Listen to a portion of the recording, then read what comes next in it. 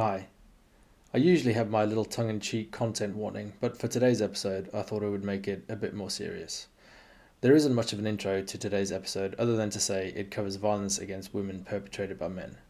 It's a bit of a heavy episode, but my guest, Aileen Barratt, and I approach it with a bit of irreverent humour, which may seem a bit dark at times.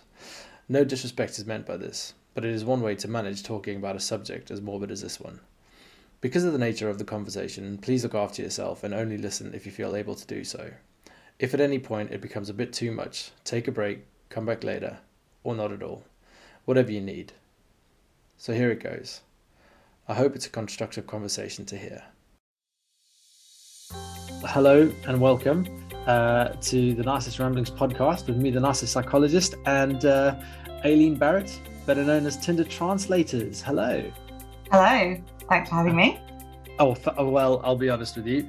I don't know if anyone's ever considered you a celebrity, but I'm a little bit starstruck and awed to have you on my podcast, because I feel like in the world of, well, my world of Instagram, at least, I think you're quite a prominent figure. So I'm actually really grateful for your presence. So thank you for joining me today. Oh, thank you very much. I definitely don't think I'm a celebrity. Maybe in a very small corner of the Instagram. Yeah, you're very welcome. I enjoy your page. Obviously, we've had chats in the DMs. We have. So, I guess I'll be honest with you. Anyone who's listening to this podcast will absolutely know who you are, because I'm not going to lie. Most of the people who follow me have sort of come to my page through recommendations, either by yourself or let me explain. So, the listeners are probably not going to be a stranger to who you are, but just in case, on the small chance that this podcast makes it like international, do you want to just let people know who you are, what you do, what your page is about? Yeah, I'd like to state for the record that I don't expect everyone who's listening to this podcast to know who I am, but my name's Aileen Barratt. I run a page called Tinder Translators, which started off just very basically as me screenshotting awful, misogynistic, gross Tinder bios, of which there are probably millions, I'd say, and translating them into what they really mean. So not really translating them into a different language, but so, just things, and then translating the stock phrases you hear on dating apps as well, like looking for someone who takes care of themselves, which usually means something like looking for someone thin, and things like that. And then it kind of grew from there, and I started talking more and giving my views more, and people didn't, well, I was going to say people didn't hate me for it. I mean, some people did, but that's the way of the world. And yeah, it's just grown from there. So I talk about mostly dating, feminist issues, and occasionally just like be silly, because what's life without that, really? But yeah, and I've also now written a book. It's called The Tinder Translator, An Aid Instead of Modern Misogyny, and it will be out in October. So actually it doesn't have a "the" in the title, just messed that up, but anyway, whatever. It's all of the information is there that you need. But yeah, Tinder Translator, An Aid Instead of Modern Misogyny. So yeah, that's me, and I'm also a 37-year-old woman who lives in Manchester, and I have an 8-year-old son, and I'm divorced. Woohoo! Like all the best people, I think. No, I'm joking. Anyway, so that's me. Well, thank you very much. So I'm glad you mentioned the book, because we hadn't actually clarified before we came on as to whether you wanted to mention it or not, but I'm really glad you did. I, for one, am very excited about the fact that you've written a book. I think it's great. I think it's really wonderful that sort of people who aren't necessarily, I don't know, within like sort of fields of academia or anything like that, who kind of have a presence and whose voices are, important, get the opportunities to do things like that. So I think it's really amazing that you've got that opportunity, and Thank you. I look forward to seeing what the cover looks like. I quite like covers of books, so it should be very soon that it's the cover. I know what it looks like, so well, I would hope I would hope you know what it looks like at some point. Yeah. Do you get to sign off on what it looks like? Do you get final say? I don't really know how it works, or do people just go? Yeah, I mean, I think if I said no, this is not what a cover would be, it wouldn't be that. It's very much a collaborative thing, and the publishers obviously know what kind of thing like people pick up from bookshelves, and I've had a really good relationship with them. It's like when they first proposed it, I was a bit like, oh god, it looks very retro, but then they were like, that's in, and I was like, I don't know if it is, guys. But then I've seen quite a lot of book cover announcements that do look quite retro since then. So I'm like, oh, turns out I know what they're talking about. But there was lots of iterations of it and stuff, and trying to get it right. It's obviously a really like, I don't know, nerve-wracking thing, because it's, I don't know, it's like choosing your own face or something. Oh well, yeah, and I think as I say, well, I love reading books. I just like the idea that being talking to a soon-to-be published author is just really fantastic. So I'm enjoying it. Okay. So I guess to kind of contextualize the episode today. So obviously I'll have mentioned this in the sort of introduction about sort of looking after yourselves if you're listening to this, because obviously this podcast is going to talk about men's violence against women, and that cheery old subject that we kind of need to continuously keep talking about until people actually start to listen. But so the context around this is, so the episode is, I guess, tentatively or accurately or definitely called Sarah Everard, 1 Year On. And the reason why myself and Aileen are having a conversation today is because, as you may well be aware, and I suppose if you aren't aware, then I'd be really surprised. But Sarah Everard was disappeared on, I think it was the 3rd of March, 2021. And her body was found, I think, I've just looked it up, I think it was about 9 days later or so. And she was murdered by Wayne Couzens. And shortly after that, you went on to a podcast episode with James Walsham, formerly known as the Honest Bloke, now currently known as the Compassionate Man. And he's a great man, isn't he? Yeah, he's changed his name. Yeah, I think the podcast is still on whatever it's on as, on the Honest Bloke. Yeah, I've just had a look, and I think it's still under the Honest Bloke. So, so if you want further context to this conversation that Aileen and I are about to have, go check the podcast out. And I suppose, do you want to describe, because obviously you were in the episode, you want to describe what the episode was about, and I guess why James wanted to talk to you? So obviously, I mean, in the wake of Sarah Everard's disappearance at first, and then finding that she had probably been murdered, and then the kind of the horrible unfolding of it all.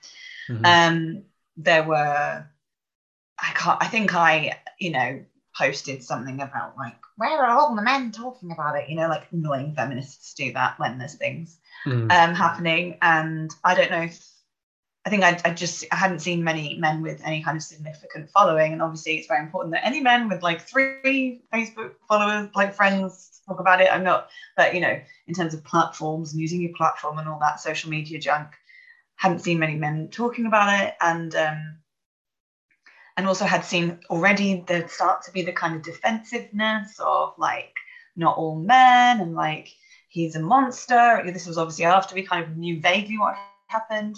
And James was had put some really good sort of videos up of just being like, guys, like, shut up, just for like, let's take a breath and like listen for a minute, like. And I thought they were quite good, and I shared them, so we started talking, and he invited me on his podcast, and I was like, I want to talk to men about this stuff in a very very clear, like, I'm not trying to hold anyone's hand through it kind of way, but to, as long as someone's open to having a critical conversation or a difficult conversation, then I'm open to having that too, and to owning their own shit. And I think the conversation that we had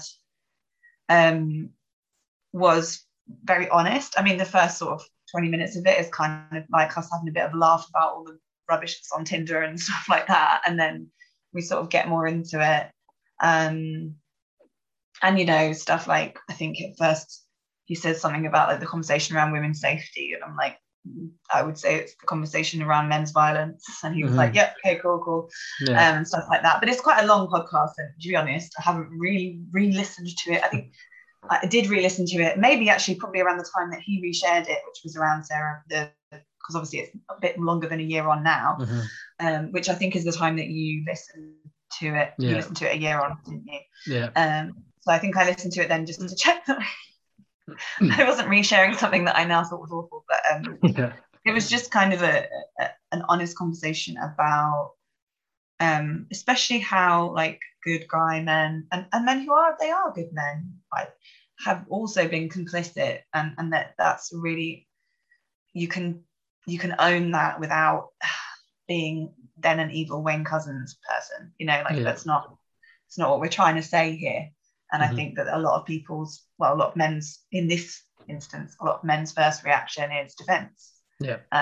Just like sometimes when I see like a tweet about white women, I'm like, my first reaction is kind of like defensive, and then I'm like, A, maybe it's not about me specifically, and if not, then I'll just move on. And B, if I'm feeling really defensive, probably because there's a little bit of truth in there.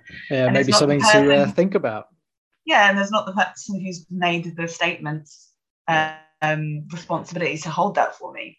Like, I need to hold that for myself and reflect. So that it was a good conversation. It's hard, and these things are quite tiring to talk about, but they're important. So so thank you for summarizing that. And I suppose the reason why you and I are having the conversation is because you're right. Around the anniversary mark of Sarah Everard's disappearance, and then it was subsequently found out that she was murdered. I did listen to that podcast. I downloaded it roughly around the time with the intention of listening to it, but for whatever reason, and I think I was reflecting on what the reasons were, and I think I was quite saturated with the sort of the news events. I think I was relatively relatively-ish new to the whole kind of my account, and I got sort of caught up in the wake of it all, and I was doing quite a lot of angry posting similarly about men, to just be like, shut the fuck up, listen, it's not about you. I think one of my posts was, men are quite happy to claim solidarity and collectivism when it's celebrating like a football victory, but as soon as it comes to sharing the collective responsibility of men's violence against women, everyone's like, no, that's not me. And I'm like, you can't have it both ways, fuckers. Like, you can't have a groupthink celebration and then sort of separate yourself from horrible people at the same time. So I think the reason why I probably didn't listen to it at the time was because I was kind of maybe needing to kind of give myself a bit of a break from it. Yeah, absolutely. It's very easily done on social media as well to completely, like you said, saturate yourself and just and stretch yourself thin. And really my hope for that podcast was that some men who weren't already talking about it were listening, and I hope they were. I don't know. And I certainly hope they were. And I think sort of I guess my kind of experiences at my sort of I guess social circle within my small confine of the social media space has kind of certainly grown, and I've certainly connected more with men of a similar ilk and a similar understanding about women's issues, and sort of the necessity and the responsibility for men to kind of take on the mantle of helping to sort of rectify this issue within society. But I guess whilst I was listening to that podcast, I was taking on what you were saying and the conversation that you and James were having. And obviously you and he were both talking about sort of, how it is men's responsibility, how it is sort of, about not all men, all those kind of things. And it made me wonder, like, has that happened? Has all the things that you spoken about and again, like, not just you, because you were one voice Yeah, no, amongst it's all me. many. I'm Yeah. the It was originator of all these thoughts. Obviously, no one's ever talked about. just you and James Just the together. sole critic out here. So everyone else is on board and not on them. Yeah. Oh, it's hard to be me. Um, and I guess I was just wondering Sorry, yeah. if I like the irreverence. I just wondered if any of the things that women had said around the time, if any of the requests, the pleas, the just general listen requests had been listened to.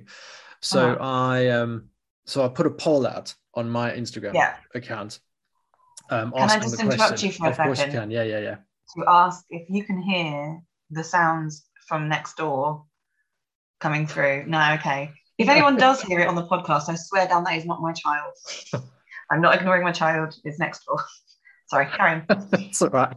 I Like, thought you were going to. I thought you were going to say something different. No. Unfortunately, that'd be quite funny actually. I wouldn't mind that so much. But yeah. Anyway, sorry. No, that's fine. Put polls out.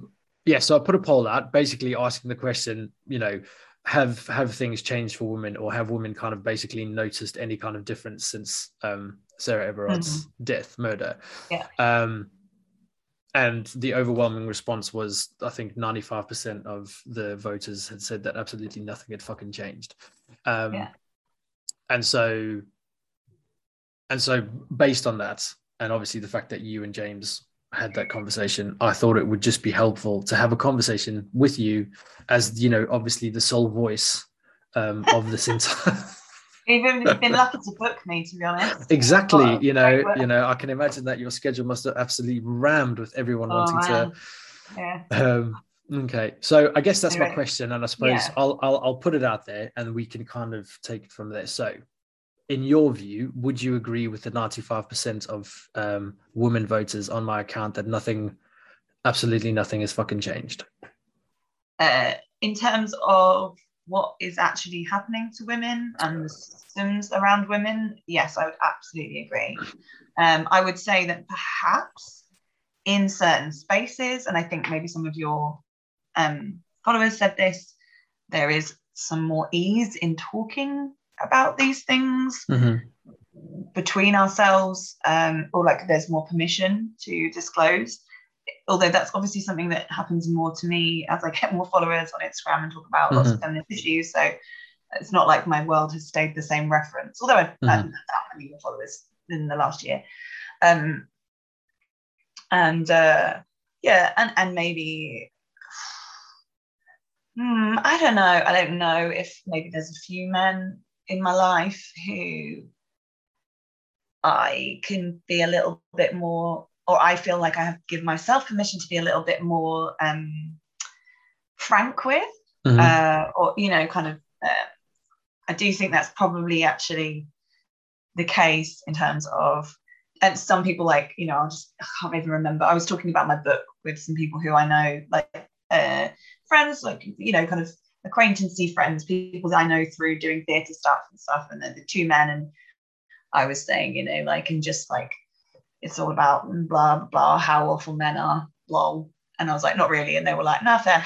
But they might have said that before. But I think I know one of them really grappled with a lot of it around that time. And I think there were a few men who did face it a bit more than they had perhaps. And maybe more women, heard stories from women who are close to them. Because every woman I know has a story. I mean, it's not necessarily a horrible, traumatic story, and often we think we don't until we actually think about it as well, because so much is normalized. But I think there were some men who did that, and sorry to just go on for a minute, but that's all right. No, you carry on.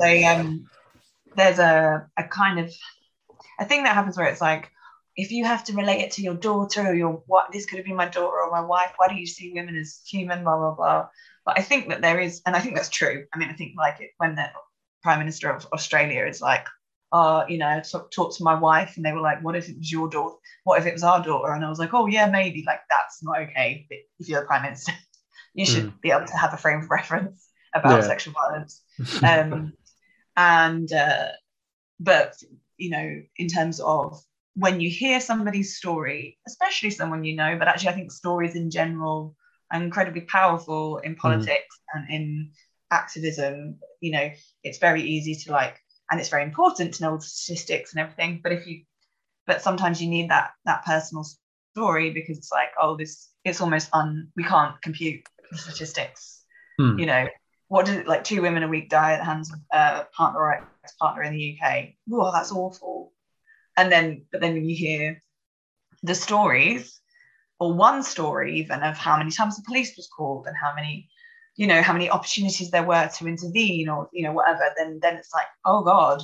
So that doesn't just happen because there are quite a few men who want to kill women. It's it happens for a lot of systemic reasons as well. And that's, I think, important. I think that's important. So I wouldn't necessarily dismiss that. So I think maybe that those conversations happened, maybe the conversations happen a bit more, but I also think there's been more backlash. So I don't know if it's actually maybe cancelled out the good conversations. It's all quite depressing. But basically, yes, I do in essence agree with the 96% of. Was it just women in that poll then? Or I think I specifically did you get them to stick to it? Because every time I try and do a gendered poll, I look at it and I'm like, no. So I think it's a bit easier on my page. Well, I don't know. Obviously, I'm assuming that you probably have a higher proportion of women followers. I also have a higher proportion of women followers. So I think if I put a poll out and I say explicitly this is just for women, it's generally more sort of adhered to. I have the problem where I try and put a poll out for men, and I'm like, just men, please. And then people get a bit sort of poll happy, and I'm like, oh fuck, okay, that's completely skewed the data. I get it both ways. Oh, do you? Especially when it's something a bit if I'm I know you shared on your stories about this. I did a set of stories about blowjobs recently. That's kind of high quality content you can expect. And this isn't the case, I don't think, in this one, but it's only people who, this is probably not actually, it can't be this one, because obviously sometimes some men give men blowjobs, so it's not really, but basically, it's people with penises, yes, that's what don't have penises. So it's basically not cis men or trans women, some trans women, depending on what, transition they've had, but whatever, people without penises, blah, blah, blah. And then it was always there was just loads of, I very highly doubt they are anything but cis men from the interactions I've had with them and their pages, and the fact they don't have pronouns in their bio, that they basically were just nah, they just be I love it. It's I didn't ask you. Sometimes just skew the kind of women love this shit kind of thing.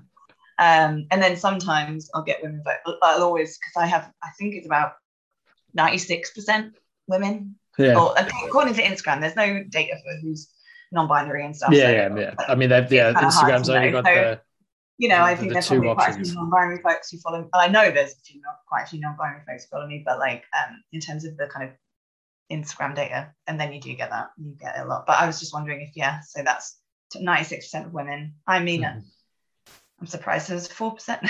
Not really. I think for the reasons I said, I think some people can feel it. Yeah. And I think,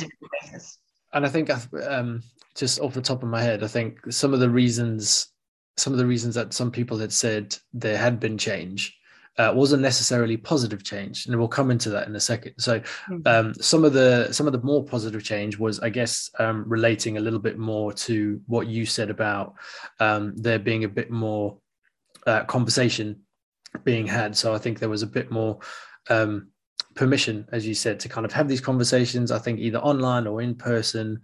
And I guess, as with all these kind of things that make media headlines, it creates conversation, doesn't it? You can't not talk about it.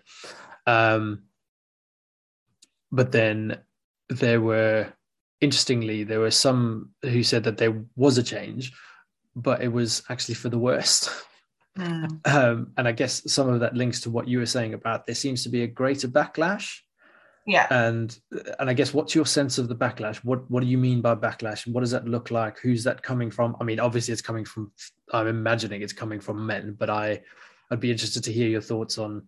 I think it's coming from patriarchy and misogyny, and that's not always enacted by men, Mhm. unfortunately. Yeah, There okay, are a lot that's of fair. women Yeah. who are part, enact that. And when we're talking about, societal, I'm not talking about the physical harms, but um, you know, there's always a pushback anytime that Mhm. any marginalized group, and women are a marginalized group, even though we're the majority, Mhm. um, are get a little bit of ground. The people who are threatened by that will try and push back on it. Mhm. You see it with, I mean, any kind of civil rights movement, any kind of social justice movement. You do see that at least attempt to go, well, you've got enough now, stay back, or this has got, and of course the classic, this has gone too far. Mm. Me Too's gone too far now. Mm. This like, and I think the main perpetrator, well, not the main perpetrator actually, but the kind of originator of a lot of the backlash is the manosphere and the incel and pickup artist and men's rights activist communities, who it makes me sad that their communities like me. Talk to some other people. I feel really sad for Yeah. lots of young boys. I really Yeah. just feel like it's heartbreaking. And I know Mm. you and I've both read Men Who Hate Women by Laura Bates, where she Yeah. really goes into those communities. I mean, literally goes into them as posing as a young man, on the internet, obviously, um, and sees the gradual, well, not even that gradual, but slowly but surely sees this young man get radicalized. She doesn't start at the heart of it. Mm. But some young men, especially if you've got low self-esteem, I mean, it's easy to believe that the reason that nobody wants to go out with you is because actually it's all women's fault and it's gone too far. And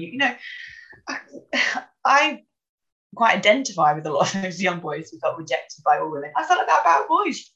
Luckily, there Yeah. wasn't a kind of extremist gender-based movement that could suck me in and then hate all men, except Mm. that's what men's rights activists would call feminism. So maybe there was, after all. Yeah. Oh Maybe, maybe, shit! Oh maybe, my maybe they're god! onto something there. I've Maybe you actually just had a get light pulled bulb in. moment. Oh Oh, God, you've I've been been brainwashed. radicalized. Oh my god! No, I came out the womb with feminist. I think. I don't know about came out the womb, but I know when I was 2, I refused to build a snowman. It was a snow girl, and I would have Right. no more to know about it. Looked the same, exactly the same. It was a snow girl, which obviously I should have said snow woman. So jokes on me, really, 2-year-old.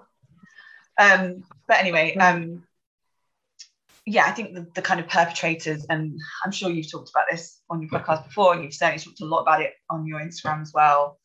I didn't realize the full extent to how much these ways of talking, ways of thinking about feminism and what it's doing to society, ways of categorizing people into different groups, has like kind of leaked out into the mainstream.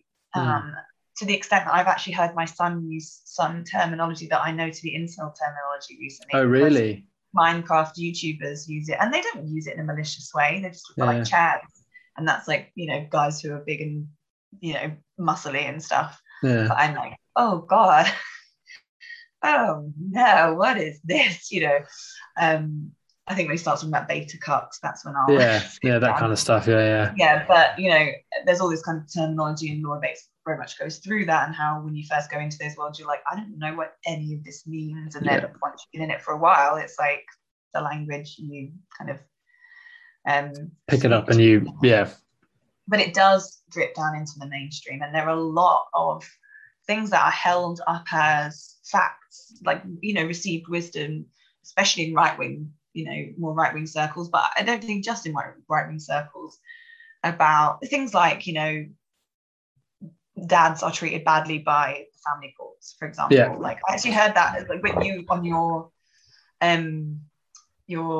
talking about patriarchy. Yeah. One of the things you like, one of the examples they use for people saying like, see, this is how could it be a patriarchy when men aren't the head of the household anymore, and men aren't, men can't get custody of their children. It's actually like factually not like Correct. it's Yeah. not even correct. Like, No, it's and I mean, as somebody who co-parents, I know that like the stuff that people say about my son's dad, who is a great dad, don't get me wrong, he's a good dad. But like, for example, when we first broke up, I was like, he's so good that he still wants to be involved. I was like, what do you mean? It's with the child that we planned to have when we were married to each other. Like, are you, what, like, nobody's ever said to him, oh my God, it's so good that Aileen still wants to be involved. Yeah. How nice of you to want to continue to look after your child. Even, especially after you gave birth to him, it's it's such a charitable thing. But no one ever, the things that are celebrated in men are expected of women in terms of caring stuff, and often, and and it tends to not be the other way around. Things that celebrate in men are criticized in women. Sometimes, stuff like being strong and being forthright and all that stuff becomes being like bossy and bitchy and difficult. So I mean, that's probably a very broad, I'm sure there's some examples on both sides that you could use, but so a lot of the stuff that comes through there and just drips out into the mainstream, I think that's a big thing that the right wing hold on to, but you just see it anytime there's a story in the news, people really want to emphasize that it's not all men. And I just don't know when anyone's ever said it was. I just don't know when anyone's ever said it was. We've just said, can you help us out, please? I know. I see. I can kind of empathize, but also I struggle to empathize at the same time, because I'm pretty sure that at some point before I had my kind of, let's call it a feminist enlightenment, shall we? I'm pretty sure that I maybe would have gone, oh, it can't be all men, because I'm not a rapist or a murderer or a domestic abuser and all those kind of things.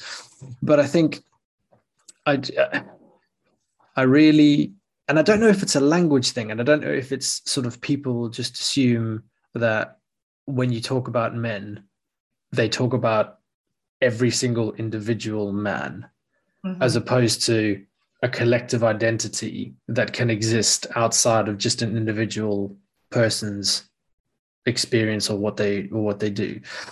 So I don't know if it's just like because English is a bit wishy-washy sometimes, and you can't always necessarily, there's misunderstandings or miscommunications. You say one thing and English isn't necessarily the most clear and coherent language sometimes, and there can be slight misunderstandings. So people just naturally, men just assume that when you say men, you mean literally, what would it be? 3.5 billion people on the planet must be murdering the other 3.5 billion people on the planet. And you're like, Jesus Christ, if that was true, there would literally just be no fucking women. Be all men. And I mean, for the record, that is what I'm saying, by the way. I don't know what exactly. And I think that's a really important point about the language, because when we say, men perpetrate violence against women, it's like, I saw a tweet once, and I really wish I could find it. I wish I could quote source the person, because I just thought it was brilliant. And it was actually about the phrase is not all men and all lives matter, right? And it was like, in Black Lives Matter, the as well is silent. Yeah. So when you say Black Lives Matter, they just mean as well as every other, and especially as white people's lives. That's what they're saying.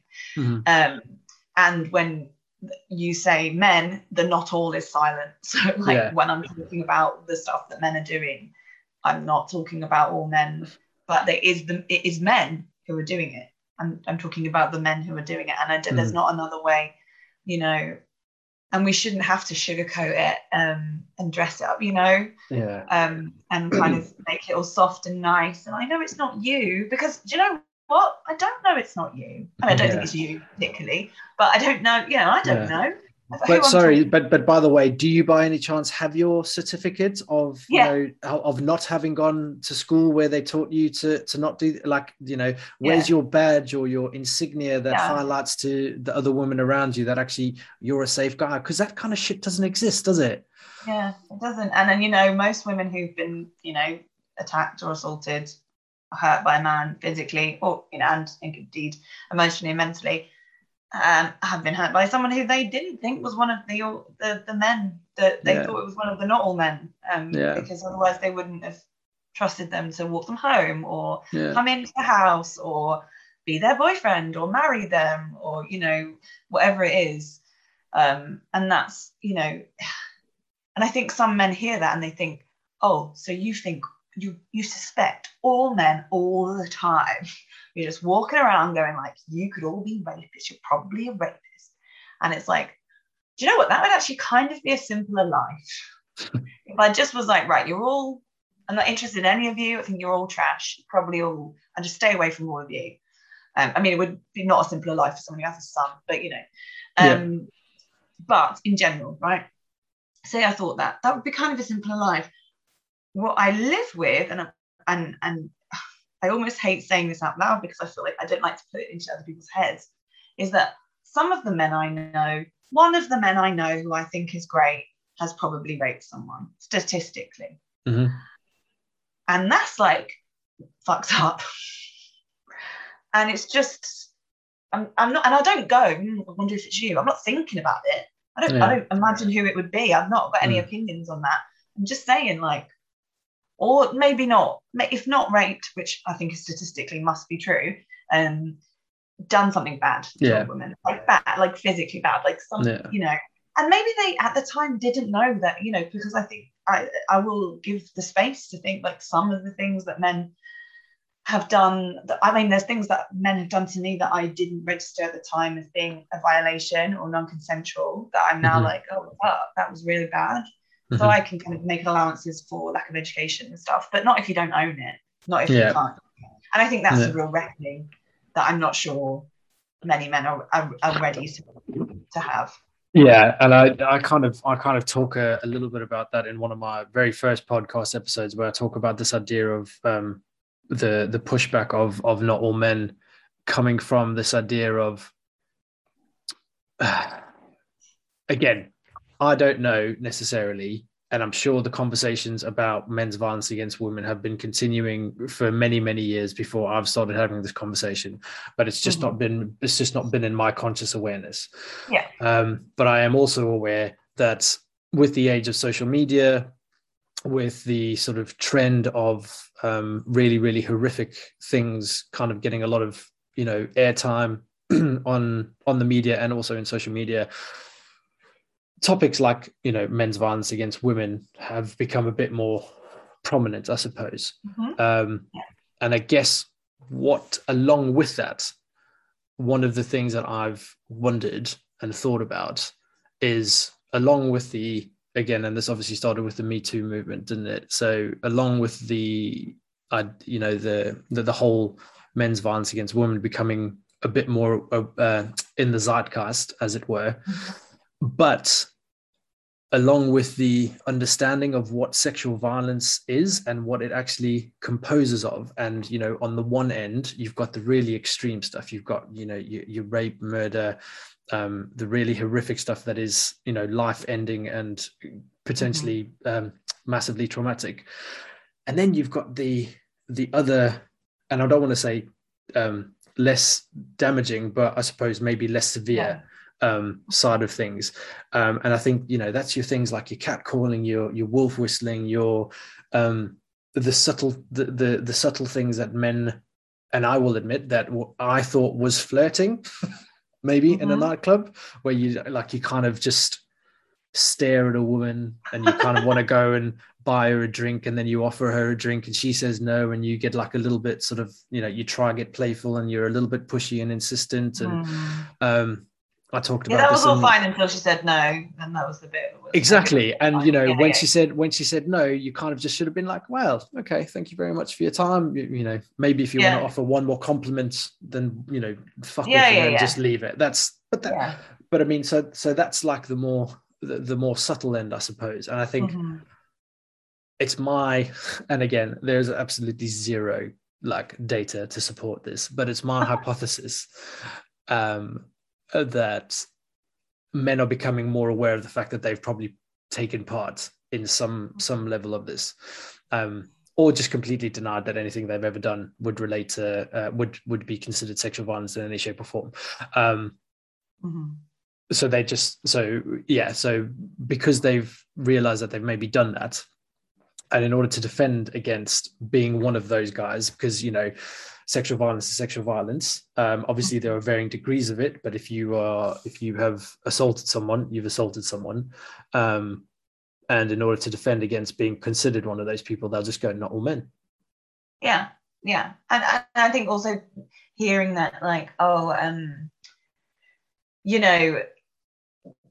it's really creepy to when you walk past a woman in a nightclub, to place your hand on her waist just to get past her. If you don't need to do that to a man, you don't need to do it to a woman. What people hear by that is like, you're the same as Wayne Cousins. And it's like, like if you're hearing that, do you know what I mean? Like, and that's sometimes, I only think that people can think that feminists are saying that if they've never listened to a feminist and they've only listened to men who hate women and hate feminism, and don't understand feminism fundamentally, or worse, do and want to cast it as bad. I think there are lots of people who hate feminism because they don't get it. They don't understand what it is, and they don't understand that it is against patriarchy and not men. It's different. And actually, it would be really helpful for men if there was less patriarchal gender binary bullshit. But also, I think there's some like real bad dudes at the top of this all that don't know exactly what feminism is, and they definitely don't want it to succeed because it's doing quite well for them at the moment. The patriarchy. It would threaten what they have at the moment, wouldn't it? Yeah. And I think it's that doesn't seem to have changed at all. And sometimes when you talk about that kind of stuff, talking about systemic stuff, it just, I don't know, I feel like I sound like a conspiracy theorist. Even though I'm just like saying some facts, like 56 MPs are under investigation at the moment for sexual misconduct, of varying degrees. And I think it's fine to say that talking to a woman for a minute longer in the club when she's already said no is different from, doing something sexually physical when she said no. Like that, I think that's okay to say personally. I mean, I might be, someone might come at me for that because that's what social media is like. But I think that's fine. I think, like, I don't know, there's so many things I've done that are really shitty in terms of like how I've thought about or spoken about or spoken to people from marginalized groups that I don't belong to, and nothing like I'm not a violent racist, but it doesn't mean I haven't perpetuated white supremacy and racism in my life. Absolutely, and being able to own that is important for me to be able to deconstruct it, and also to own that I'll keep doing it. I need to be open to some criticism, and I think sometimes when I talk to men who are purportedly feminist, and I kind of offer, who I don't know very well, on social media, and I offer them some criticism, I sometimes find that they're like, well, actually, I do all these things, and actually I know a lot of women who think I'm a really good feminist, and I'm like, okay, cool. Oh, you're not listening to me though, are you? So cool, and that's difficult. But maybe it's because I'm being a prick. That's always an option. That's happened to me before. I suppose maybe it's how somebody interprets constructive criticism as well. And obviously, talking to people in text and stuff is hard. But I think, I don't know. It's all pretty depressing. Yeah, but I think you highlighted something that sort of pinged into my head. So I think there's this mistaken idea that if you talk to men about the things that other men do, that they may have inadvertently, unknowingly, without an awareness of what they were doing at the time, if you kind of bring that to the forefront, it's almost like you're immediately saying that they're a bad person or a bad human or a bad man. Yeah. And you know, it's not about punishment. It's about accountability, isn't it? And it's about And what I you think then do with that accountability. that's why it's important to talk about systems and structures, Yeah. because we're all products of them. No one lives outside, no one exists outside these things. And No. nobody is, I mean, there probably are a few people, nobody is, can belong to every marginalized group there is. So like everybody has some kind of like reference that they can't understand, or even if it's not marginalized, you know, everyone lives in a different intersection, you know. Yeah. And like we're all products of things. And you know, like I said, women perpetuate patriarchy and misogyny. Like I see this all the time. And I have a different maybe empathy and kind of patience with them than I do with men, because I understand internalized misogyny. And generally they don't murder other women because they're misogynist. So that also helps me have a bit more patience. But you know, the kind of systemic thing, talking about systems and structures, is important because admitting that you are a product of a system or structure and becoming aware of it and being like, ugh, and cringing and being like ashamed and whatever about things you may have done, even if they're just little things, once you see them. And even, you know, I think that there are some men who knowingly crossed lines, not knowingly necessarily, I'm not saying that, I mean, there are obviously men who knowingly crossed horrible lines and are just not very nice people. But I think there are also people who, you know, they've pushed things that they kind of knew they shouldn't have. And I think that's important to address as well. That it's not all like, oh my God, I didn't realise, you know, but there, you know, and there's a kind of compassionate, there's a kind of restorative justice culture that I think would be better to have in society, especially in a society where it's a product of this thing that says that boys should be like this and girls should be like this, and girls exist to get married to boys, and that's what makes them happy. Thanks Disney, thank you for that. Hopeful for the girls growing up on you know, Encanto and Frozen. A bit better. But you know, I was talking to my friend about this morning actually, about like, where does it come from? Like, why are women like this to women sometimes? And I was like, well, what did we get taught that we were going to grow up and do? What was our main thing that was exciting? Even if we grew up in feminist households, which I did and she did not, let's marry a boy who likes us a lot. Ding, we have achieved life goal done. Yeah, I did that when I was 25, and then I was like, oh, okay, it's not the best. I don't know. I feel like maybe I haven't achieved all of my life goals. I didn't ever think that out loud in my own head. I know thinking that out loud in my own head is not a thing, but you know, consciously, I never had that thought. I would have always criticized that thought, but I see it now. But I guess what you're saying though is that there's obviously this there's this message or messages that boys and girls are fed, because obviously, and I'm talking about boys and girls that are socialized as boys and girls, because that's how we all are socialized. Like, I know that there is potentially a more progressive move towards kind of not necessarily pushing gender stereotypes or categories into children at the moment, but by and large, we are socialized into people who are adults now. That's how we socialize. Exactly. We became what we really were. And there are certain messages for boys, and I think it's quite interesting what you were saying about how the sort of the goal, as it were, for women is to find a man and to marry him and to obviously bear his children and to be the matriarch of the household. And I guess I think matriarch is too empowering, to be honest. I feel like it's like to be the homemaker. The homemaker. You know? I feel like, you know. There was a I think it was a tweet. I'm gonna butcher it, but there was something about there was something about marrying. It wasn't a misogynistic tweet. It was like one of those satire type tweets where it talks about a woman being like a man's psychologist, maid, child carer, chef, all those kind of things. Anyway, I fucked that up. But anyway. No, sounds about right. No, I think so sorry. So the what thing I you were was saying, so with girl, the kind of getting married. So I was asking Sorry. is the you were talking about the internalized misogyny is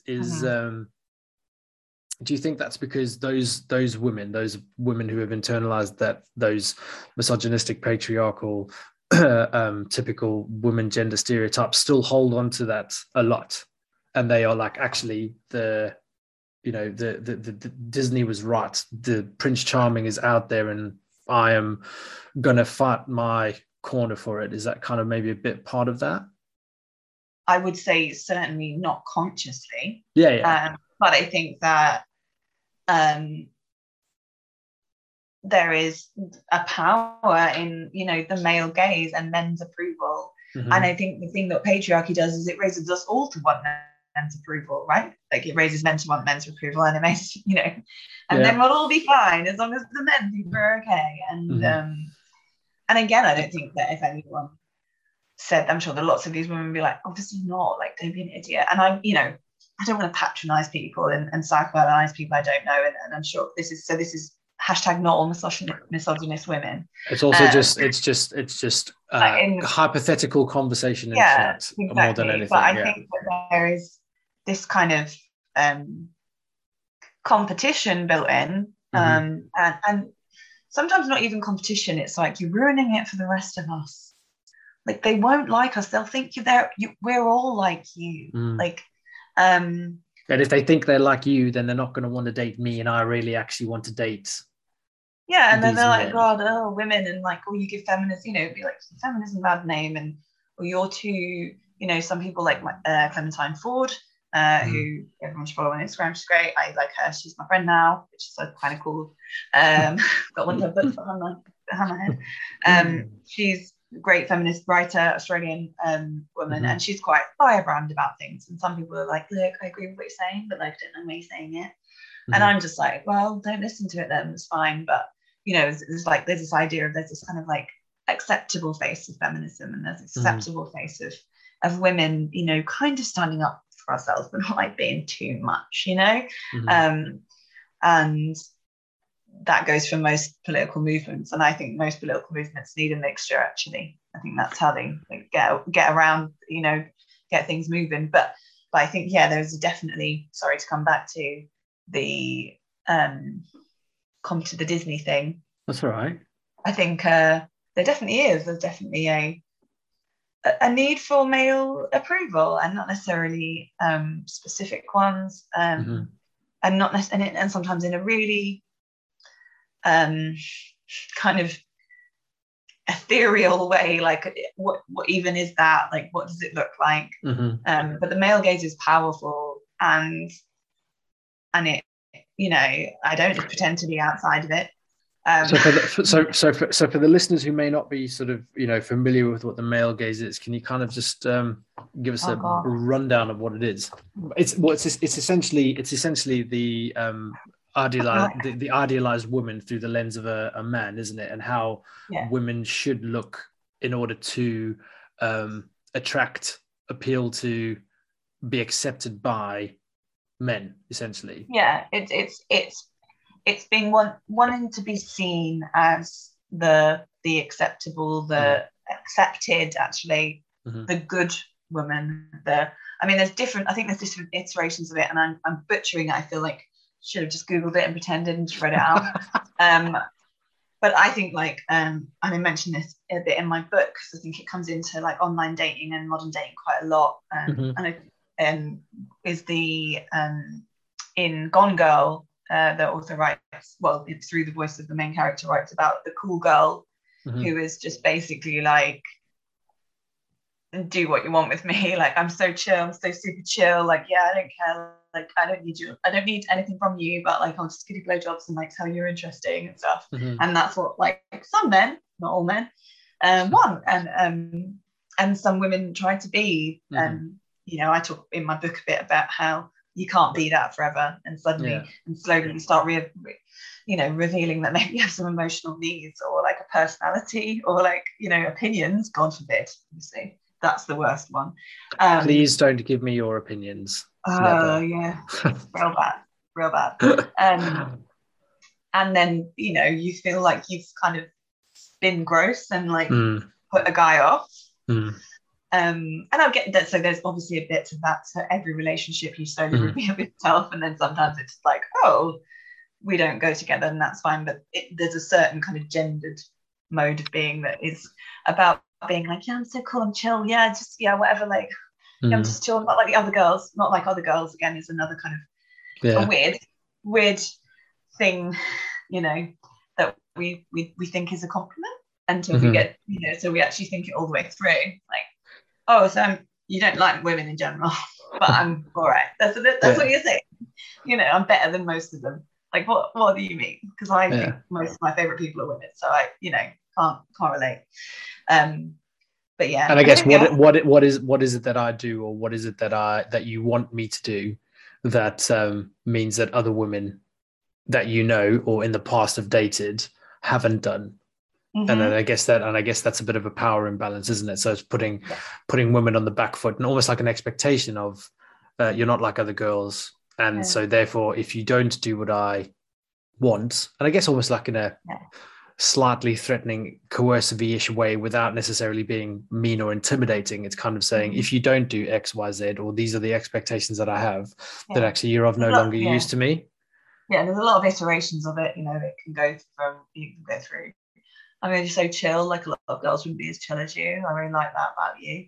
Or, oh my God, my ex was like this. I'm so glad you're not like that, preemptively. So you better not turn out like that. Usually it means having emotions.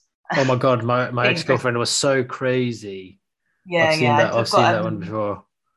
I've got my book is it's very short, A to Z chapters. Of different stock phrases, and one of the chapter X, which is obviously hard to crowbar in, is crazy exes. But men who talk about their ex being all my exes are psychos. It's like, who's the common denominator? Who's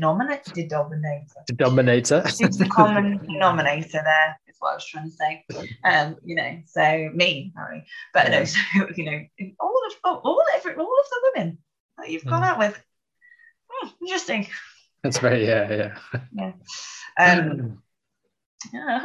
you driven several women mad? Is that what you're trying to say?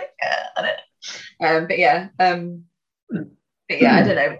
We digress again, but it's there's just so much to unpack in it, and I think sometimes we talk about it on the individual level a lot, and that's good and important, but the kind of structural system, I mean, Laura Bates' new book, Fix the System, Not the Women.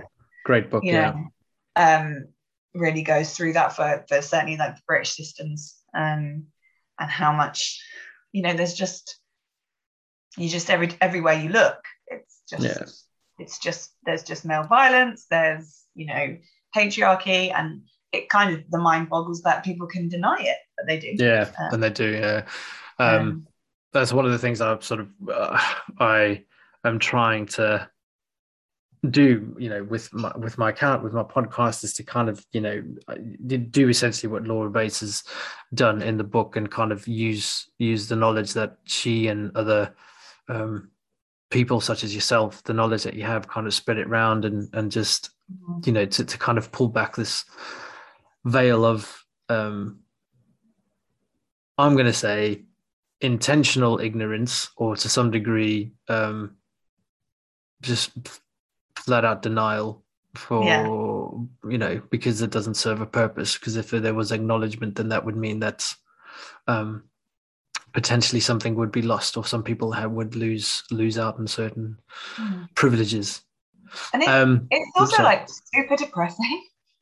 Like, I feel like some people are just like, we talked a little bit about this in the DMs about how big the Sarah Everard story was, the story of her disappearance and subsequent murder. And there's lots of reasons for that, and there's been lots of discussion about why that is, and partly it's the kind of perfect victim. I would add to the perfect victim conversation, and this isn't my fresh idea, it's just something that I came upon, and I can't remember where I came upon it, was that, the perfect victim is usually dead. Can't speak. Women who can still speak for themselves generally are almost never the perfect victim, because there's been another very pretty, young, blonde, successful woman in the news recently, who was definitely not the perfect victim. Amber Heard, you know, and but you've got to be dead basically to be the perfect victim. And I found that really powerful and upsetting. But okay. But like, you know, that it's once you can talk for yourself, it's like, oh, I don't know, she's telling the truth. Oh yeah, so yeah, if you're dead, you were definitely murdered. Like we have to believe that, right? But anything there is else, you can't really dispute. Can't be like, death, well, I don't know, you? was she murdered or not? Do you know what I Shall mean? we just double check if she is breathing? Because I'm not sure she is 100% dead. Yeah, no, like that's fair enough. So what you're saying is that when if a woman is dead, that is the most emphatic evidence of the violence perpetrated against her. However, if a woman is able to kind of put her experience across, talk about what's happened to her, as again, like you were saying with the Amber Heard, Johnny Depp case, and again, you know, we can get into the ins and outs of that if you want to, because I'm not necessarily completely au fait about it. I will admit I purposefully didn't follow it because I just thought it would be too much. I thought it would be overwhelming. I knew that it was going to be a fucking shitstorm, which essentially is what it was. And I just personally, I can't believe that it was televised. I can't believe that it got as much airtime as it did. That as a forensic psychologist, as a clinical psychologist, I just feel that just sat massively uncomfortably with me. So as much as I could, I tried not to engage with that. But coming back to what you were saying, is that if a woman dared to be in a position where she can utter her experience, her side of the story, then that leaves open the opportunity for other people to be like, actually, what were you wearing? Is that true? Have you made this up? Yeah, what's your angle, as opposed to just being somebody who may have experienced. Why did she want to destroy this man? Why does she hate him so much? You know, what's she trying to gain? Like, as if any woman's ever fucking gained anything from accusing him of domestic violence. Think of tell me one person who has gained things in their life. Like, name one of, you know, Bill Cosby's accusers who apparently did it for fame, or one of the women who accused Trump who did it for fame, apparently, according to some people. I can't name one. So anyway, but the second actually thing I think that is big that sometimes isn't talked about in terms of when, like, so Sarah Everard and Sabina Nessa is being dead and being murdered by someone you didn't know. Yes. Because then it can't be your fault. It couldn't have been your fault because they didn't know you. So you couldn't have provoked them. That you couldn't have consented to sex, you know, kinky sex that went wrong. I've done the inverted commas thing. Inverted commas, yeah. For the listeners at home, there is only one conclusion. If you can find the evidence, the person who did it, that was bad. I mean, and even that doesn't happen all the time, because there was another woman who was killed walking her dog quite soon after Sarah Everard. Who was a bit older, and again, you know, older women. Yes, and she was a community police officer. Yes, she was a community police officer as well, wasn't she? Julie, I think her name was, and I'm feel really bad now that I can't remember it. But there you go. I think that's telling. I can see her face. I remember. Let me explain. Shared it because I think it was like a month or so after Sarah Everard. Yeah, and then it was also like the actual. I think the man pled guilty recently. He changed his plea. Oh, did he? Okay. Julie Jensen. Yeah. Julie Jensen. No, that's not right. That's just the first Wikipedia entry. Because you know, I'll tell you what's very depressing is I've put Julie murdered into Google. And that was a mistake, because now I'm just having a list of women who were murdered by men whose name was Julie. Anyway, fun times. But actually, on that point,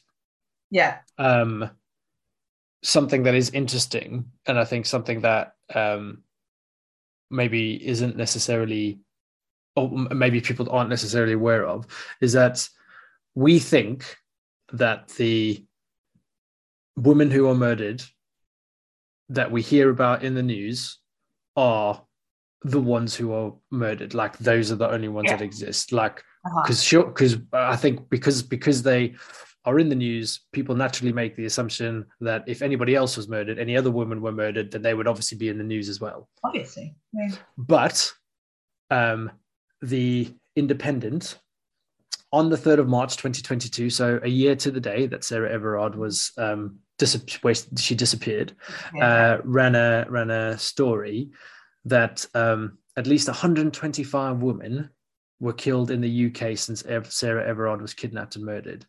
By men, yeah. Now, I can only, off the top of my head, recall 4. So there's Sabina Nessa, the woman you just mentioned now, whose name we can't remember, which Julia is James. I just Julia James. There we go. There was the woman in Ireland, Aisling, whose name I can't remember either. There you go. I can't remember her surname, but she was Murphy. in the news. I think it was Murphy. She had the hashtag. Yeah, it was the hashtag. She was just going for a run. She was just going for a run. Yeah. And then so actually that's only 3 that I can remember off the top of my head. But apparently 125 have been killed. Yeah. So that's interesting in itself, isn't it? Yeah, and I think it's very interesting and sobering, and I think there are a few reasons that, you know, not all of these things make the news. Not everything makes the news equally, for lots of structural reasons, of course, to do with class and race and ethnicity. But also, I think the ones that do tend to be women who are murdered outside their homes by strangers, because that is actually, we're told that that's the danger. That's the danger that we have to look out for, and it's really scary, and it is fucking scary if that happens. And that's why you should always, you know, flag down a bus when you're potentially going to be murdered by a stranger. Flag down a bus, or go just run up to somebody's door and knock on it and say, I'm about to get murdered. And you should just basically impose your own curfew. But we wouldn't impose a curfew on men. It's not like they're the ones who are murdering women. Again, I'm not murdering a woman. Why should I have a curfew, Aileen? Why? Yeah, right. We could just try it out for a little while. See if just for a year. Yeah, let's see if any women are murdered by strangers. See if less women are murdered. The thing is, or see if less women are murdered by strangers. This is the thing I'm about to say. That's like, we're like having baths, and I'm about to like just take it down to the floor of darkness. Is that more women would probably be murdered, because that's true. Most women are murdered in their own homes by men they know. Yeah, I imagine if you tried to keep men indoors after dark, they would get angrier and they would blame the women that they live with. Because that happened though, didn't it? That happened. Well, you know, the pandemic proved that, didn't it? Yeah, during lockdown. Yeah. And I know that if there are any men who are listening to this podcast, they will say that obviously men who experience domestic abuse, also that rate went up, and we acknowledge that. Men experience abuse too.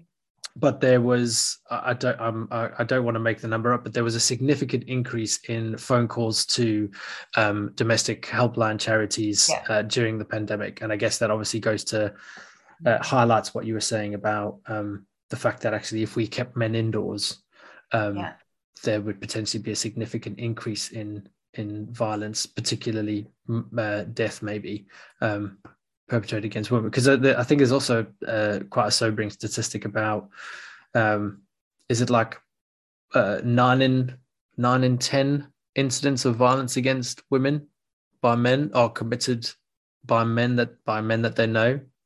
Yeah, I mean, that sounds right, if not higher. So 10% of things that happen to women are by strangers. Yeah, because, you know, and it's so I do this. I, to be honest, can't remember many more women's names, if I'm honest, from last year. But I do this, and I keep trying to write about this for like my Patreon or something, but I haven't actually written it, because every time I think about it, it just sounds like so dark and self-indulgent of me to be like, I do this thing, it's really dark, but I don't know why I do it, but I do it, where I seek out the news. I seek out the names and the faces of the women. So I do. Why? Because I feel like people should see them. Like, I should see them, someone should see them. I feel like it's a weird little, like, because there are news stories, you know, local news or whatever, and And I just feel like it's a very strange little like personal thing that I do, that I just feel like, I see you, I witnessed this, I'm witness to this, and I know that this happened, and not just as a statistic 125, but as like you as so a on person. the week, as on the weekend that Sabina Nessa was murdered, because she did go missing for like a night, but we didn't know about that. Her body was found quite quickly. There was another woman called Terry Harris who was murdered along with her children. I think by a partner or former partner, they couldn't be sure about that. And another woman, and that was in the news a bit, I think, because it was at her home by someone she knew, but it was children as well, right? So like, that's obviously always a bit more horrifying. Yeah. And then there was another woman called Sukhjit Uppal who was murdered in her own home. And I think I kind of kept looking up the story because I wanted to know what had happened. And I think it was a man that she was in a relationship with, or maybe even, I think he lived on her road. So I was like, is it a neighbor or anyway, I can't remember now. But I ended up putting all of their names on my Instagram stories. No, on my Instagram page, they're still on there. Not to like prove a point, like why aren't, because I don't find it useful to be like, why aren't we angry about this? Necessarily. It depends what we're talking about and stuff, but there's lots of there's lots of reasons. I'd rather go like, did you know about this? Than why don't you care about this? Like, maybe you don't really know. But I guess what you're saying is about it's about trying to highlight that, there are more than just the ones that make the big news, and there's something about honoring or validating or acknowledging that actually real people have passed and they have stories and they had lives that were taken away from them. And I think that Laura does that in her book. I think she tried to list all of the women who died, and it was really depressing between each draft that she had to add people's names.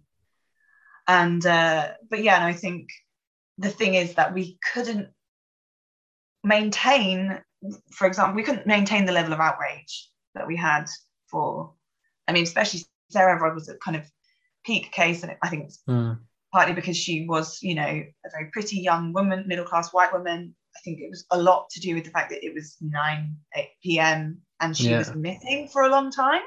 So it was kind of like...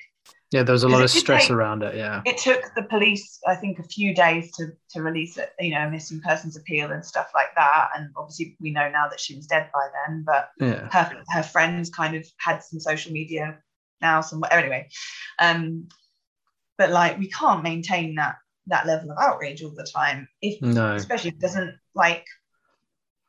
affect us. Like, I might maintain that level of outrage all the time, but I think it's harder for people who are a degree away from it. But I guess I don't know. But also, I think, if we did report like headline news every day, every time it happened, so twice a week, let's say, when a woman was killed by a man, then we'd be like, oh shit, like this is happening a lot. Or even just like a partner or ex-partner. Let's go like that. Then it would be like, oh, maybe this is not like a few bad apples in the men barrel. And worth saying that obviously most people who are murdered are not women. They're also men who are murdered by men. It's just most people who murder are men, and that's a real problem. It's like, but there is a gendered element to this violence that there is specific ways it's enacted upon women, and lots of them don't die and just live in sort of terror and perpetual fear for their lives and their children's lives. And this is all very cheery, but it's very true. And can't prove it and aren't believed a lot of the time, because a lot of abusers are very charming and very nice in every other way, except people that they live with. Yeah, except when they're committing their abuse against their partners. So something that popped into my head when you were talking about it, because I was going to say, as you were saying, that it might be quite overwhelming and we wouldn't be able to maintain that level of outrage. In Yeah. my head, I was like, but surely it would highlight the fact that there needs to be something to be done. So, but then you Yeah, kind we of couldn't took have the that, words could right we? out of my mouth. Yeah. But I guess what that would do is, because I kind of guess at the sort of beginning-ish, you were talking about how, it's annoying that obviously we have to, if you're having a conversation with a man, you have to kind of contextualize that it's, you have to kind of contextualize it within a man's kind of, immediate social circle in order for him to kind of then realize that actually shit, things can happen around me to the people around me. But if you did report on 125 women, or even the year before it was 177. I think I saw an article in the year April 2020 to March 2021. It was 177 women. But if you pumped that out twice a week, I think it would register with men. I think they'd be like, holy fuck, this is, because it would be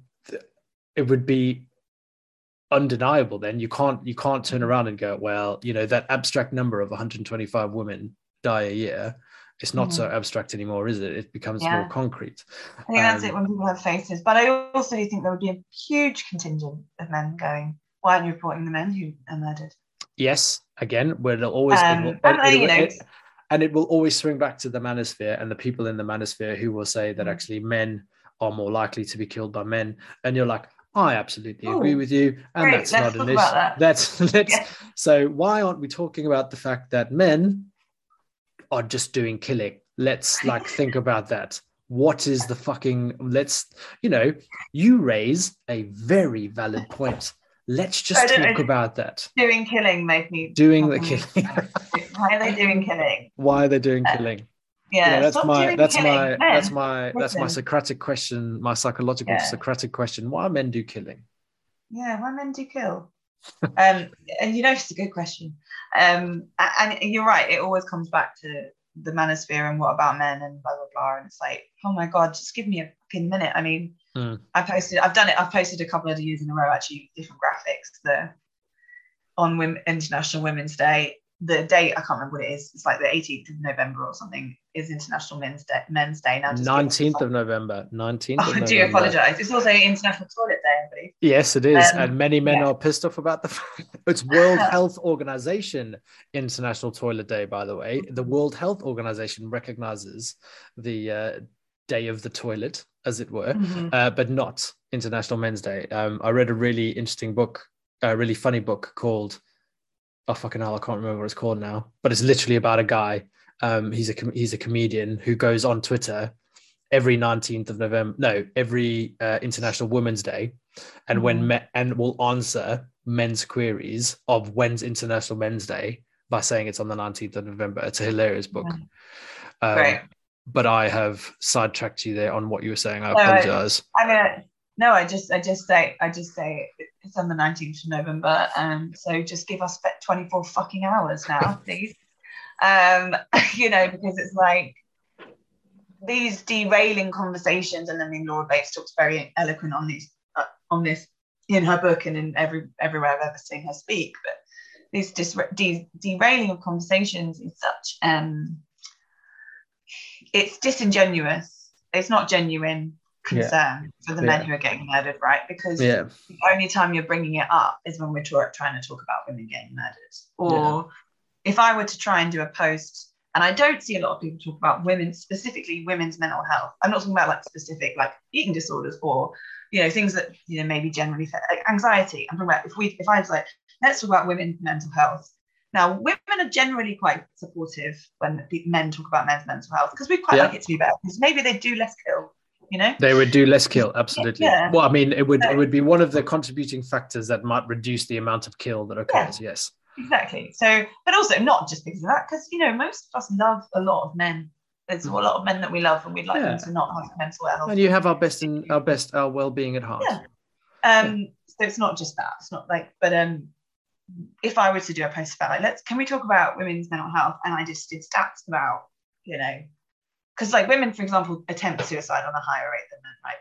But they don't succeed because women are less violent. And the they think, means that they use to and identify them. I think they have higher levels of ideation as well. Yes, yeah. Yeah, So there's like loads. So I could reel out all those yeah, statistics, and they would all be true, and they'd all be things that I think would be really great to talk about. And as somebody who has like has a history of depression, anxiety that's put me in hospital, I would love to talk about that. But I don't know if I've got the energy for like, yeah, but men commit suicide. No one's saying they don't, Brian. Like, piss off and write your own post about it because I'm Brian. not seeing you care about this Yeah, except when I'm trying to talk about women. Like, and that's the thing that's so disingenuous, Yeah. and So, so, and it is interesting because I am aware of um, accounts on both Instagram and Twitter where it's kind of it's where they do talk exclusively about men's issues. So they don't talk about it that like it's not, it's that they, I'm sure they may pop up on sort of, women who talk about things and say, what about men? But so they do talk about men's issues, but which I think is great. And I think that's fantastic. But what they do is they steep it in, and so they'll never call it anti-feminism, but but it's steeped in this idea of the patriarchy can't exist because look at how bad it is. Feminism, there are no, and I really struggle with this one because it is true, but at the same time, I'm like, your argument is just slightly, it's a slightly insidious argument because they'll say things like there are sort of virtually, like, I think it's like 1% of domestic abuse refuge beds are for men in the country, which I think is, it's obviously a very small number, which I think is a valid, it's obviously a valid thing to raise. But then they will go and say, but look how many beds there are for women. And I'm like, you've just lost me. yeah, Because I'm you've like, lost me there. why does it have to be a competition? Why can't you just say 0.1% or 1% of beds exist? We need more beds for men. Yeah. So, and Brilliant. then instead of saying Perfect. like, and yeah, do you know what I was about to use the women's refuge example as well? I mean, and that is kind of a disingenuous argument because no one's proving the demand. They're just saying that the kind of statistic, and if there is a demand, go do a campaign about how there should be funding. But what you're campaigning, if you do campaign, is for the percentage to rise, right? Not the number, like not the whole number. It's that there should be, 50-50, refuge beds. Now, okay, but as long as the number of women's beds, like, so if you could exponentially, I don't even know how mathematically that would work. If you could exponentially, I mean, first of all, if there was 50-50, there would be some empty men's refuges because, and like you said, men are victims of domestic violence. I would never deny that. And women can be perpetrators and are perpetrators of domestic abuse and violence. And not but, I was about to say but, and generally it is incredibly rare that men are murdered by their female partners or ex-partners. And most women who are fleeing to refuges are fleeing because they might die if they stay in their homes, or their children might die. And there aren't enough beds for those women. Yeah. So, and the ones there are, and I know a few, like through friends, a few people who've had to seek refuges, in the recent past are not they're not fit for purpose. Yeah. And not through any kind of like neglect of the services. There's just no bloody money for it, and there's less and less money for it. And what I was saying is, go. Do you know what women did in the 70s when there needed to be refuges? They set up some. Do you want to set up a men's refuge? You could do that. You know what? I'll donate to it. Just like stop trying to take the stuff and just build stuff. And that's what's really frustrating. And I mean, it reminds me actually of when I was in the Women's Rights Society in university. You'll be surprised to hear. And it used to be called the Women's Society, and we decided to call it Women's Rights Society because we were like, sounds a bit like Women's Institute, which is great, but not what we're doing. And then, you'd get every freshers fair, you'd get some like generally had a public school vibe, and if you're not from the UK, public school means private school. It's very strange. Like really posh private school. But or like just like, just a bit of bravado, guys come up to you be like, what about men's rights society? Why isn't there a men's rights society? And we were like, start one. Because nobody's starting one. Like, do it if you want to do it. We're not doing it. Like, go away. We never said you couldn't have one. We don't think you need one. But I think but that's similar to the and I think this comes from a men's rights activist outrage as well. So obviously there's I don't know what it's called, but there's a women's health strategy in Parliament, and there's various different women's strategies within Parliament or teams or whatever. And you'll get men's rights going, and you'll get men's rights going, well, why don't we have a men's health sector? And you're like, are you fucking kidding me? Like, the health sector is the sector for men. Like, that is the reason there is a women's health sector, is because somebody went, well, obviously the health needs of women aren't being considered by the general health sector that already exists, so we need to set a separate one up, and that's why it exists. And they'll go, well, why is it not a health?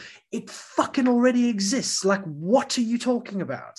I like to talk to them about why they can buy Viagra over the counter, and I have to go into a little room and talk to a man if I want to take the morning and after pill. Or why can't I buy the pill over the... I mean, actually, that's cheap. I think there's going to be a new pill that you can buy at the counter. So then I'll be able to, like, I have to refine my argument and go, I'll get there. Which cancer that only affects people with male reproductive systems is under-researched, and maybe, like, I don't know, someone's going to send me a DM now and be like, actually, prostate cancer is blah, blah, blah. And I'll be like, I'm sorry, that's my bad. If you send me an actual citation, which most people don't when they argue with me, like, oh, cool, send me the citation. And then they're like, what's a citation? No, that's not true. It's like argumentative. All you look for is evidence. Why would I argue with you? In terms of, like, what about men, or why are you saying this is about women? I just wanted to, because I saw this today, you might have seen it on my page or Lala Learning Explains page. She actually shared there's a new law coming in that basically means if you are, it makes non-fatal strangulation a specific crime. Yeah, I've seen that. And the reason this is needed is because of the increase in although it's being kind of not allowed in the UK anymore, mostly the rough sex defence. Yeah, I've heard of that. Yeah, women being strangled to death, and men saying, oh, it was during consensual sex and she wanted to be choked and it went wrong, so I'm not a murderer. Now, I have lots and lots of metaphors to use why that's stupid and fucked up. Like, if I ask you to drive me somewhere and you can't drive, you don't know how to drive a car, and then you go, okay, and then you drive me somewhere and we crash and I die, you're criminally responsible for that. Like, whether or not I should have asked you doesn't matter. Or if you're so drunk that you can't drive and I'm like, no, please, I really want you to drive. Now, maybe I didn't do that, but we don't know because I'm dead now. And you drive me somewhere and we crash and I die, you're criminally responsible for that because you should have done it when you were so drunk or whatever. Anyway, and also strangulation is just a massive red flag for it. The stat on this post, which was from the Department of the Ministry for Justice, something, was something like it's someone who's got a history of strangulation is 7 times more likely to murder their partner. Oh yeah, I saw that. Yeah. So there's a reason that this comes into force, and it's mostly women whose dead bodies turn up, who are strangled to death by men. Anyway, so the actual there's obviously, as far as I'm aware, and if anybody has any stats to disprove that, I'm not aware of many men who are being strangled to death in the bedroom with a woman saying he wanted to engage in some rough sex play and he ended up dead. I'm not aware of that. No, and generally the rough sex defense has been, We Can't Consent to This is a really great campaigning group about the kind of rough sex defense. And they've done really great work, and it's partly due to them that this law has passed. And I wrote these stats in my book, but it's something like there's been about 60 cases where men have used this as a defense against when they've murdered women Well, it was like 69 cases where it's been used, and in 62 of those cases, the victim was a woman, and in 7 of the cases, the victim was a man, and all of the perpetrators were men, you know, regardless of who the victim was. So it probably held male victim as well, but you know, it's funny about misogynistic groups on the internet. They don't seem to care about gay men as much. Yeah. You know, it's interesting. They never seem to advocate for like gay rights. It's interesting. Anyway, but that's a whole nother thing. And I'm not really qualified to talk on it. I mean, what am I qualified to talk on really? But this post, so it was kind of going through, it was 5 slides, and it was saying, you know, this is the new law. There's this thing about, you know, the red flag. It can, you know, it can cause, even if you don't die, it can cause this and whatever. I can't remember what it said. One of the things was it doesn't really leave a trace, and people in the criminal, there's going to be new training for people in the criminal justice system and the police to deal with this, because it's obviously something that's like can get into a lovely he said she said vibe. And I think there are a lot of abusers who know what they're doing when they abuse. You know, let's say it's man and woman, then when the man abuses women, they know how to not leave traces. They're not fucking idiots. They're not newbies at this anyway. So, and then in the caption, it said like, this is what's happening. This is part of our violence against women and girls strategy, and to help victims. And that was the only gendered bit of language. Everything else was victim, partner, perpetrator, whatever. And the comment section is just full of, I mean, there's obviously some people saying this is brilliant, and that's nice. But, you know, someone's obviously alerted the manosphere brigade, you know, and it's just like some of them are kind of saying it like nicely, like, hey, this is a great law, but like, why are you focusing on men? This might cause men to be wrongly accused.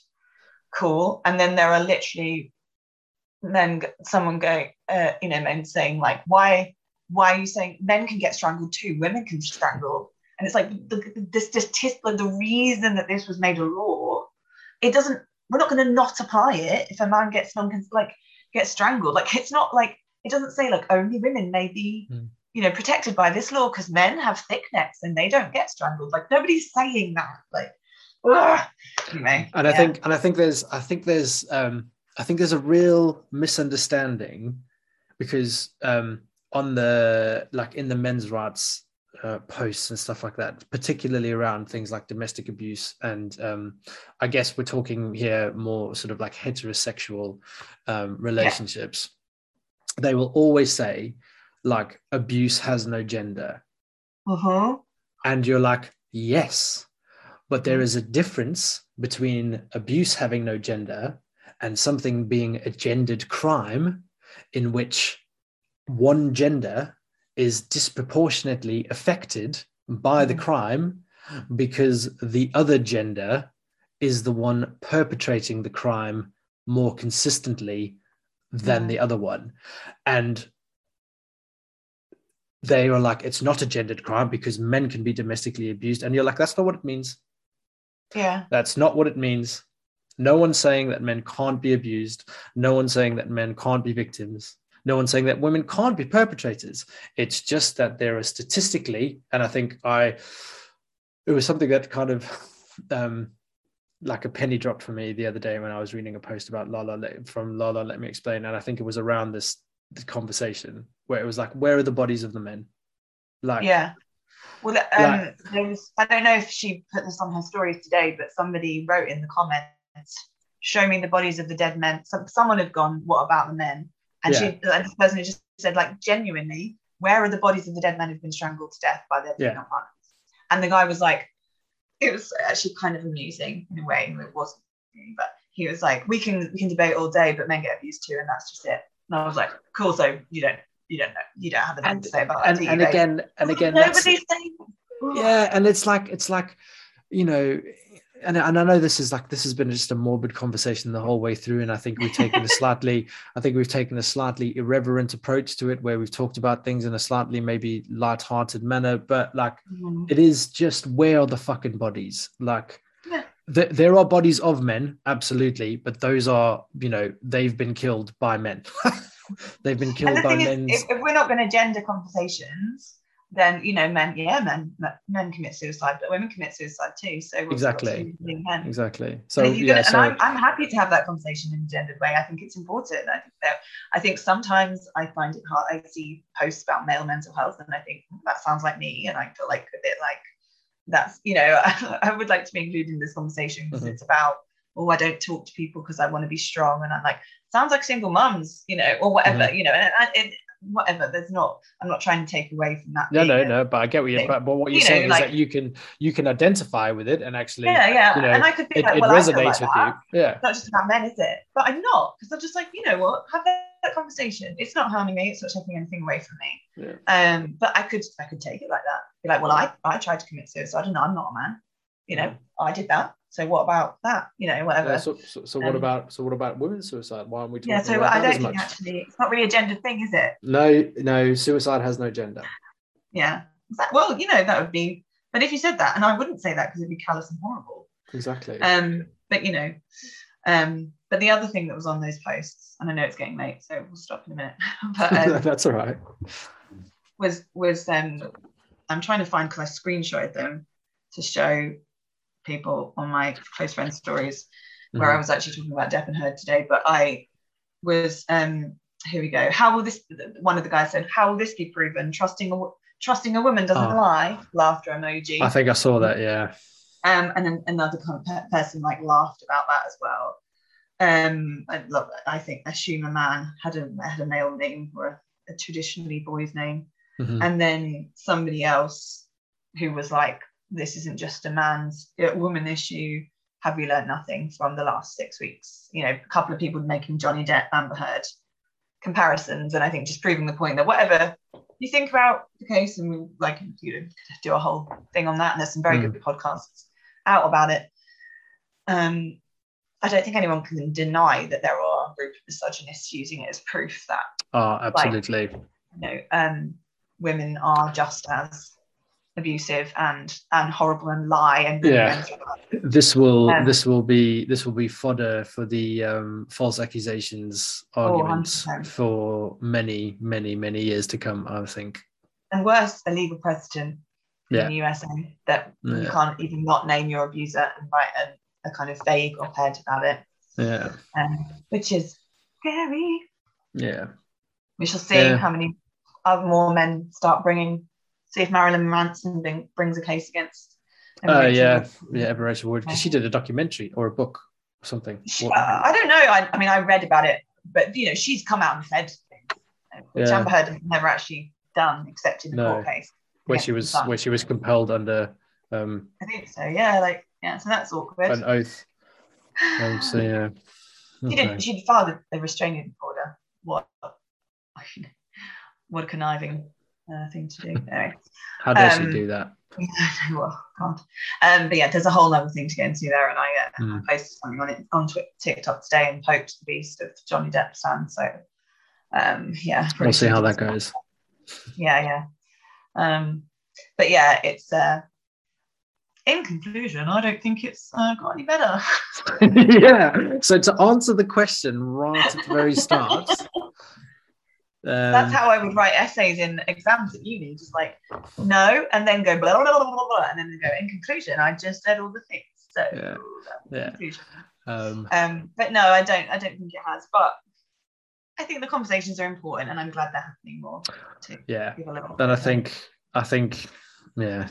I'm just I guess I'm just glad to be part of the conversations, and I'm glad that you agree to come on and I guess enlighten us a bit further about why things haven't necessarily changed as much as maybe some people had hoped or would hope. And I guess it just highlights what more needs to be changed. And I suppose my main takeaway, which I guess just kind of fits again with the things that I'm learning, is that there is a definite need to become more aware of the insidious nature of the manosphere and the way in which it manifests, the arguments that it uses, the function behind it, which is not purely for men's benefit. It's about undermining the So progress. Yeah, it's about undermining the progress of equality and trying to make society a bit more equitable, not just for women, but for all sort of, marginalized communities. God forbid. Yeah. But yeah, so it's I think that is really important. And I think just being open to listening to women who are angry and upset and not articulating themselves particularly well, or being particularly sensitive to your own feelings, especially if you're a cisgendered man, and just being open to being like, well, maybe there's a reason that they're like this, and maybe I could just listen for a bit and not react or be defensive. And the thing is that the thing that I've learned, or the thing that I've come to realize, is that there is consistency amongst the stories. And it is the consistency amongst the stories that is hard to refute. And it's not like various different women are saying different things. Maybe they're talking about it from different experiences, different individual experiences, but the overall picture that they're painting is very consistent, and the consistency is hard to deny. So I think if men are willing to listen, and they're willing to listen long enough without defensiveness, they'll start to notice those consistencies, and there'll be themes that will start to be picked up, and there'll be reasons as to why those themes appear. Yeah, and it'll be like sad and shit, and that's you know what, just there's a lot of that around at the moment. Well, probably always has been, but now we've got the internet, so. It's more easily downloadable and accessible. Yeah, and apparently, we can just saturate ourselves with it. And apparently, you could just see the same thing on like several different fucking social media platforms. Everyone's got a TikTok and a Twitter and a Instagram and a Facebook and all that kind of stuff. So yeah, it's fun times.